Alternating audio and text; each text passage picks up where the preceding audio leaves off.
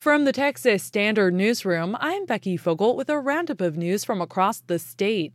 Today, James P. Allison, the chair of immunology at the University of Texas MD Anderson Cancer Center, was awarded a 2018 Nobel Prize. Allison is sharing the honor with another cancer researcher. Secretary of the Nobel Committee for Physiology or Medicine, Thomas Perlman, made the announcement earlier today. The Nobel Assembly has today decided to award the 2018 Nobel Prize in Physiology or Medicine jointly to James P. Allison and Tasco Honjo. Both Allison and Honjo won the prize for their separate work on cancer immunotherapy. This is essentially training the body's immune system to attack cancer cells the same way it attacks bacteria and viruses. MD Anderson released a video today congratulating Dr. Allison. It features an interview with the scientist, who apparently also plays harmonica. I came to MD Anderson for a couple of reasons. The most important one, I think there's a lot more openness here too, and willingness of people to work with each other. I'm not an MD. I'm a scientist, so we have to work with the doctors to design what we're doing in the clinical trials. When you get it together and everybody's playing together, it's really special.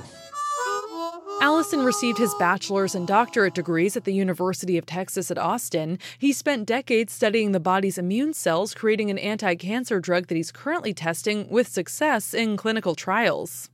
Fresh off Friday's debate with his own Democratic challenger, Lupe Valdez, Governor Greg Abbott is weighing in on the U.S. Senate race in Texas. Abbott appeared on the program Fox and Friends this morning. The governor came out swinging against Congressman Beto O'Rourke, the El Paso Democrat trying to unseat Republican Senator Ted Cruz. Listen, he's been a cult-like, very popular figure the way that he's run the campaign, but you don't vote on cult. You don't vote on personality when you get to the United States Senate. You vote on the issues. The last day to register to vote in the November general election is October 9th. Early voting begins on October 22nd.